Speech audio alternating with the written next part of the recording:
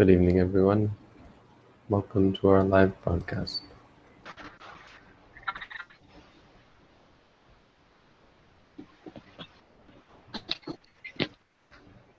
The audio is all messed up.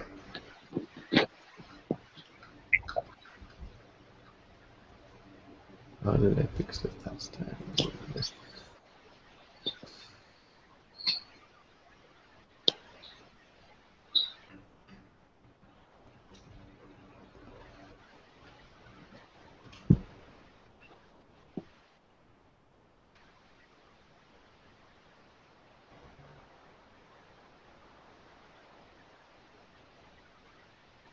Hi, Robin.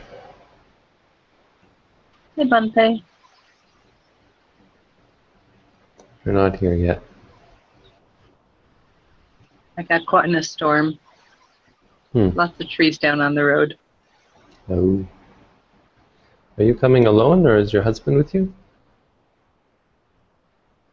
I'm alone this time from work this week. Okay.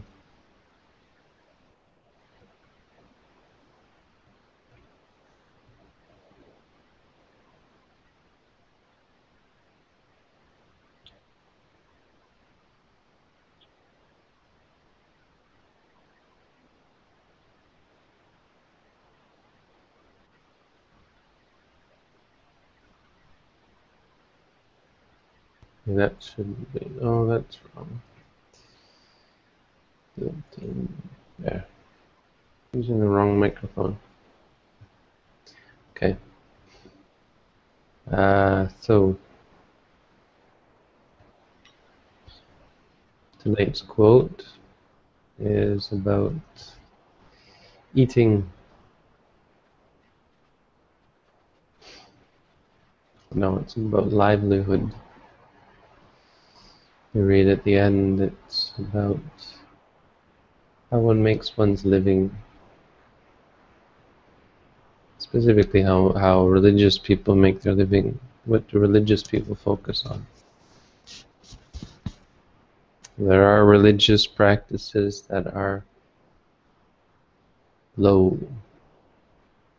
There are religious practices that are not worthy of one who is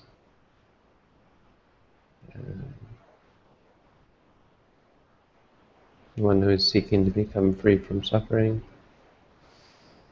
and not worthy of a Buddhist monk at any rate.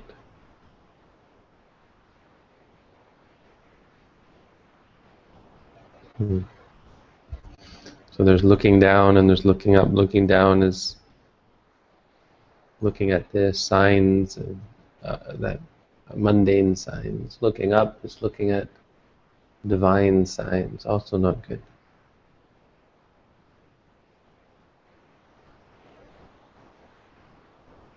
There are those who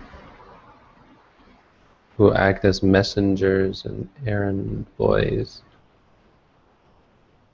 This is one thing that monks aren't allowed to do. We're not allowed to run errands for people.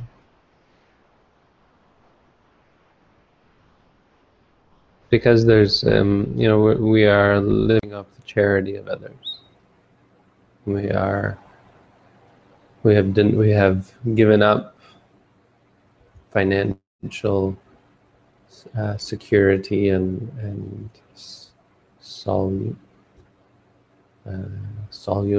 I don't know if that's the word.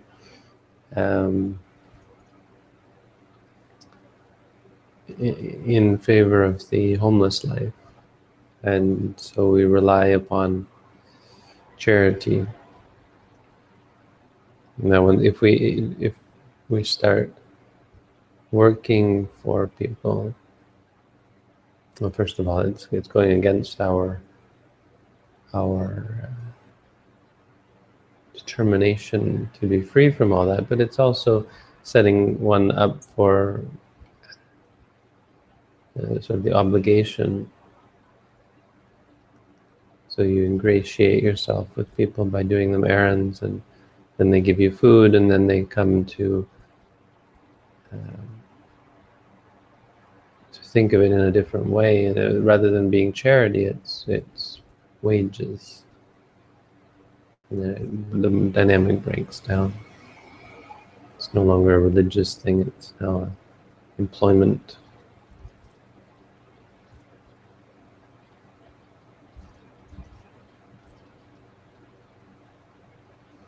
Well, as far as palmistry, I don't know how that works as another category, but that's looking at all. So the going on errands is looking at the four directions. Eating, looking at the four directions.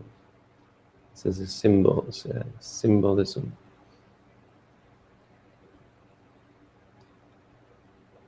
Eating, looking in four directions is a metaphor for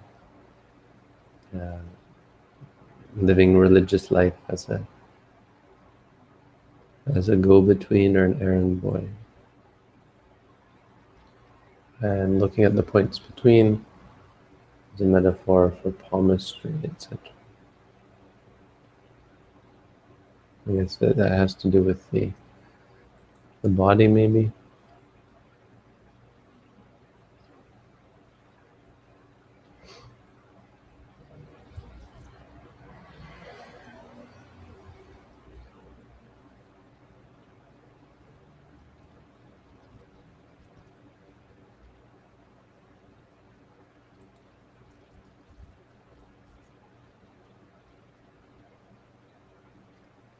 I seek my food rightly, and rightly do I eat it after I have sought it.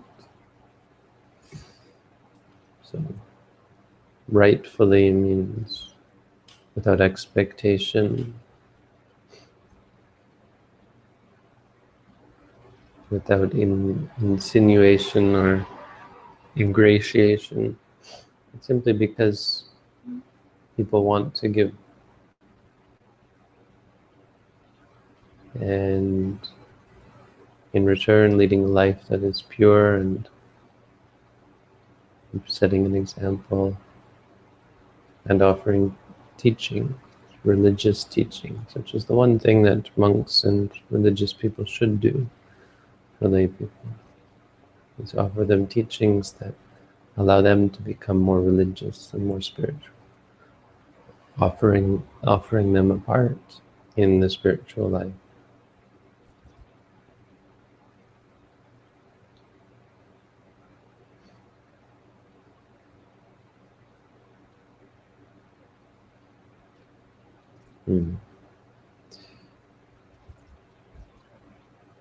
Sort of an interesting quote for monastics, but not much else.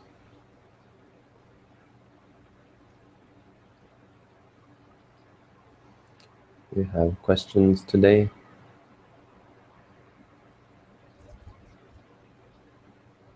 Let's look at some questions. Oh, Robin disappeared because I'm on my own.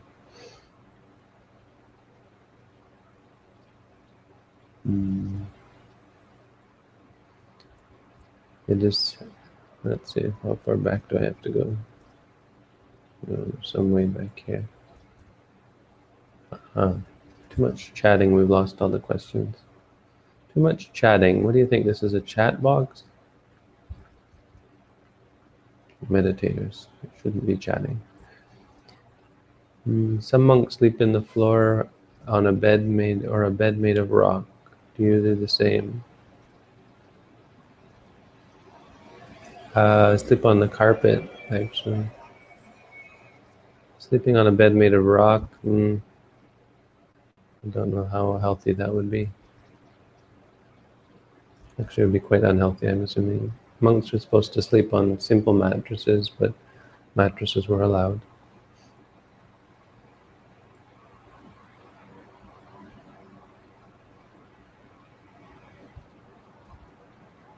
Sleeping on the floor is good. On a carpet or so on. You don't sleep too much. It said we should guard our mind. What instance of us is used to guard the mind? Is it the mind itself, the consciousness? Yes, the mind is what guards the mind.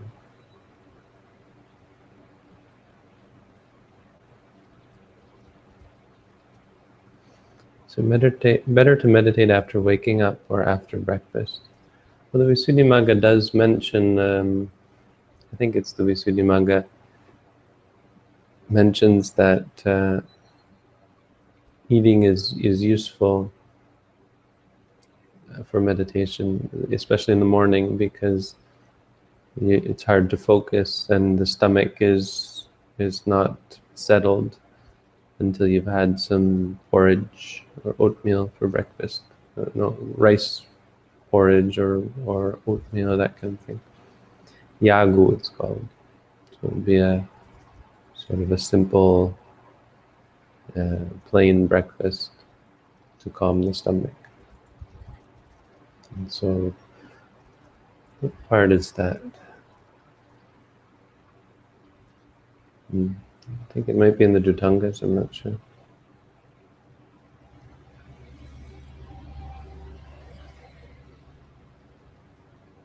So eating first is useful. Are the hindrances viewed as hindering equanimity, or hindering concentration, or hindering any peaceful positive qualities of mind states? I think specifically it's about hindering concentration. It's a good question. I mean, in general, they are hindrances. They hinder everything. They're in general bad for you. But I think probably the orthodox answer would be the word hindrance is used to indicate the hindering of concentration. That's the hindering of wisdom as well, because concentration leads to wisdom. Or focus, you might say, rather than concentration. But they hinder positive qualities and mind states in general. They'll even hinder success in life, in a mundane sense. You can't succeed if you have these five, or it's harder to succeed with them.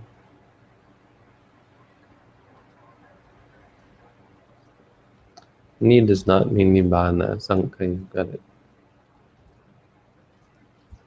No. Maybe that's a commentary answer. But ni just means out or away. Varana means toward. That's not the real etymology. I mean, maybe in the commentary it talks about that. I'll give you the real etymology.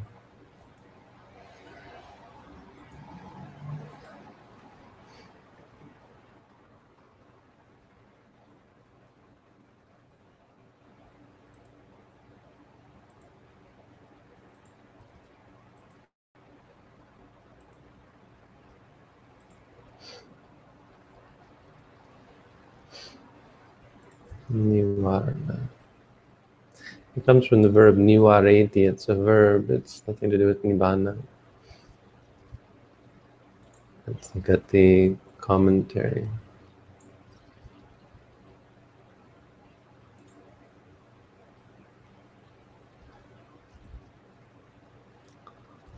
Nivarana.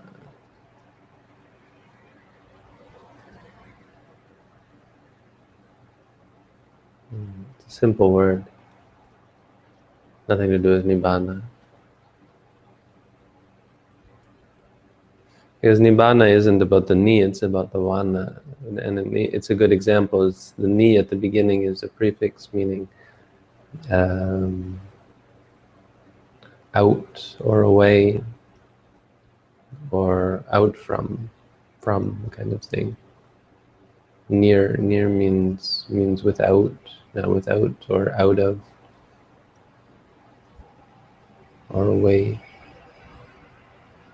War means is like to ward. It's probably the same as the English ward, to ward away something. So nivarana means to ward away. So and a hindrance is something that keeps you away, keeps you from. Nivarana. Nibbana is away from or out of bondage, free from bondage kind of thing.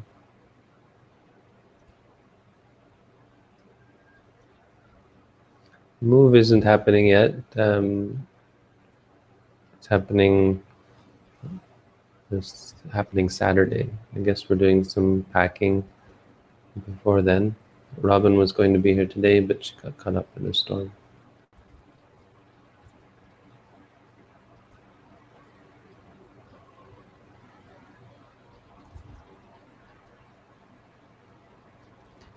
Can you accept boxes of food and tea from different countries? I can't accept food.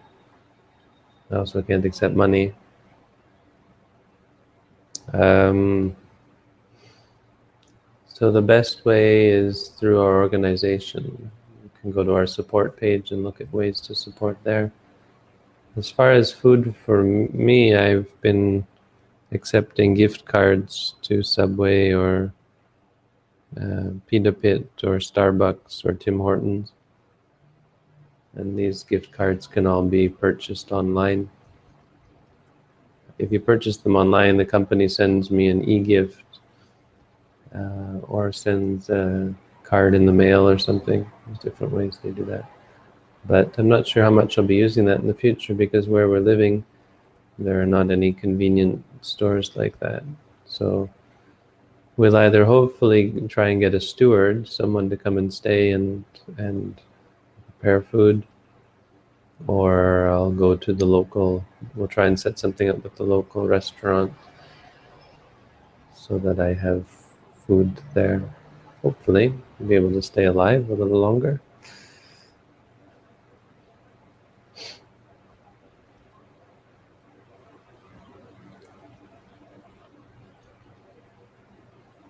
Okay, please use the green or orange button to preface your questions, otherwise I won't be able to find them.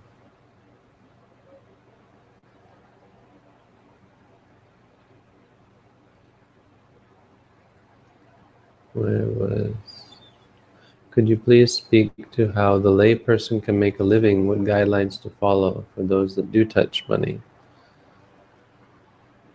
Yeah, I mean, on the one hand, you have to understand that there aren't going to be too many concrete guidelines. Because again, it's not so much about what you do, but about how you do it. That being said, there are some basic concrete guidelines, but they are very much they're very much common sense from a Buddhist point of view. So any livelihood that breaks the 5 precepts is wrong. Any livelihood that directly involves substances that harm individuals is wrong. So selling poison, selling weapons, selling animals, selling poisons, weapons, living beings, humans, I think is the 4th.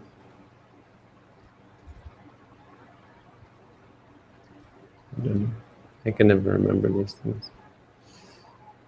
I usually can, actually. Poisons, weapons, living beings,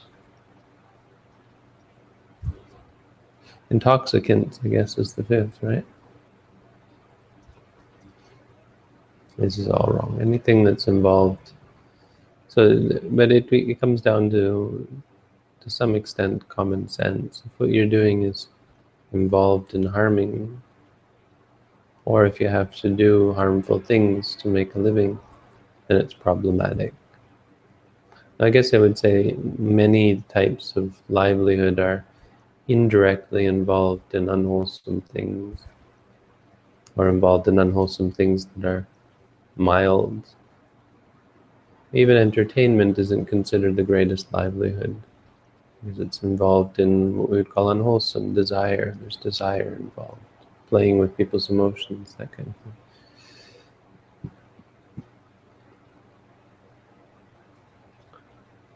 You use quantum physics to support Buddhism, something I find compelling. Does Buddhism believe in a single universe or a multiverse or other? And Buddhism doesn't have too many beliefs, and it isn't focused on beliefs. Buddhism is much more about the truth of reality, which is very much in the present moment, here and now. It's nothing to do with faraway things. It has to do with one's own experience within this 6-foot frame. Our universe has no size. Our universe is not single or multiple. Our universe is an experience. It is a series of experiences. That's what Buddhism that's what our tradition of Buddhism focuses on. What do you think of Thich Nhat Hanh and his monasteries in the Plum Village monasteries, like Blue Cliff monasteries? Sorry, I don't think too much about them. I mean, I don't think about them too much. Is it okay to directly try to notice the elements? When I note it as a rising and falling, I get a mental picture of the belly rising and falling. It does not happen when I focus on the tension. You can just say tense if you want. But if you get a mental picture, you just say seeing. It's fine that for it not to be amenable to your will. When you see the picture, you say seeing. I mean, the Buddha didn't require you to say things like earth or so on. He said, "Gachanto va gachamiti bhajanati." When going, one knows I go. I'm walking. So if you say walking, you get a picture of your feet? No. Walking is meant to be a description of the feeling of the elements. But you still say walking, or you say sitting, or so on. So I wouldn't worry too much about that. But if you do see the image, you would say seeing. When mind stops inclining, forming words, and starts to black out rhythmically, shall we force it to form noting word? We don't force it. If the mind starts to black out, whatever that means, you would say knowing, or feeling, or calm, or quiet.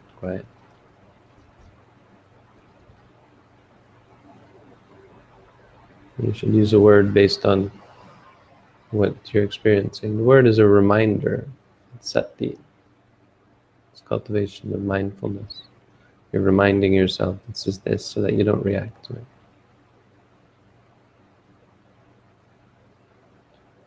When a kamma is being committed, can there be situations when the role of free will becomes insignificant? For example, if a person has a view that killing animals is okay, and if a mosquito bites him, causing anger to arise, would he still be able to refrain from killing it, given that no other factors intervene? And that's very, I think you're making things overly complicated.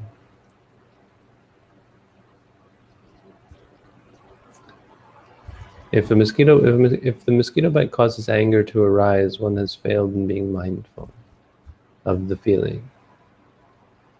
If the feeling comes and one knows it as a feeling, there will be no anger arising. If anger arises, it's already too late.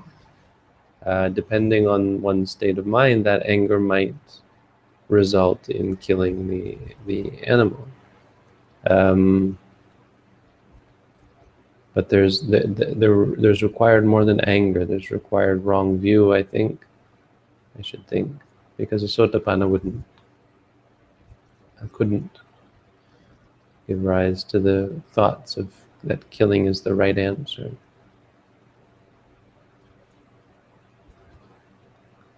Hiri-Ottappa would have to intervene. Without a wholesome mind state, it's not that it didn't intervene in time for the anger, but the anger is only one mind state. After the anger, there has to be the thought, I should kill this, the thought, kill. And that thought has to have, once that thought arises, there has to be a response, of an anger and a delusion response to that thought. So it's about whether Hiri-Ottappa intervene at that point. They've already missed the chance to stop the anger from arising. But anger isn't enough. It requires the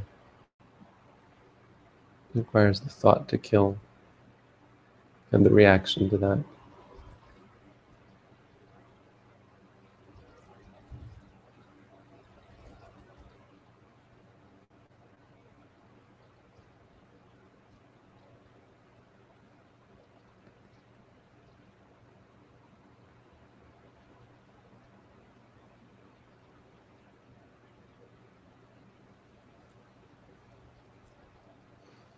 All right. Well, I'm going to give it a rest there for tonight. I'm going to go do my meditation. I skipped my evening meditation. I'm going to go do it now. No, one more question. I remember hearing that you said we practice Satipatthana, but I also heard you say that we practice Anapanasati. What do you mean? Is it a combination?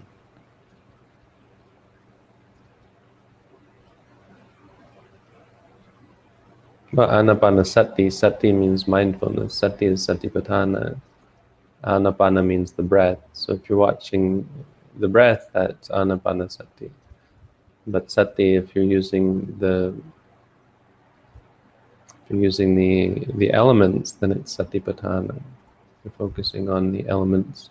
So when you watch the stomach, and you say to yourself, rising, falling, that's both watching the breath and watching the elements. So it's both Anapanasati and Satipatthana.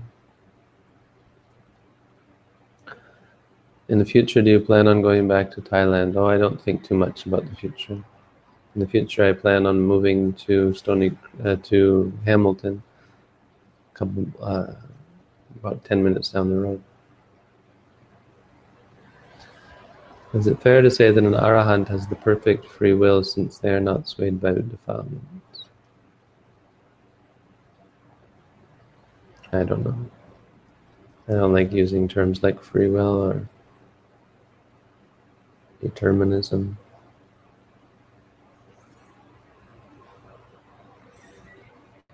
I wouldn't say such a thing. I would say an arahant has perfect freedom. Well, besides the fact that they still have to live, still have to eat, still have to suffer physically. Besides that, they're pretty much free.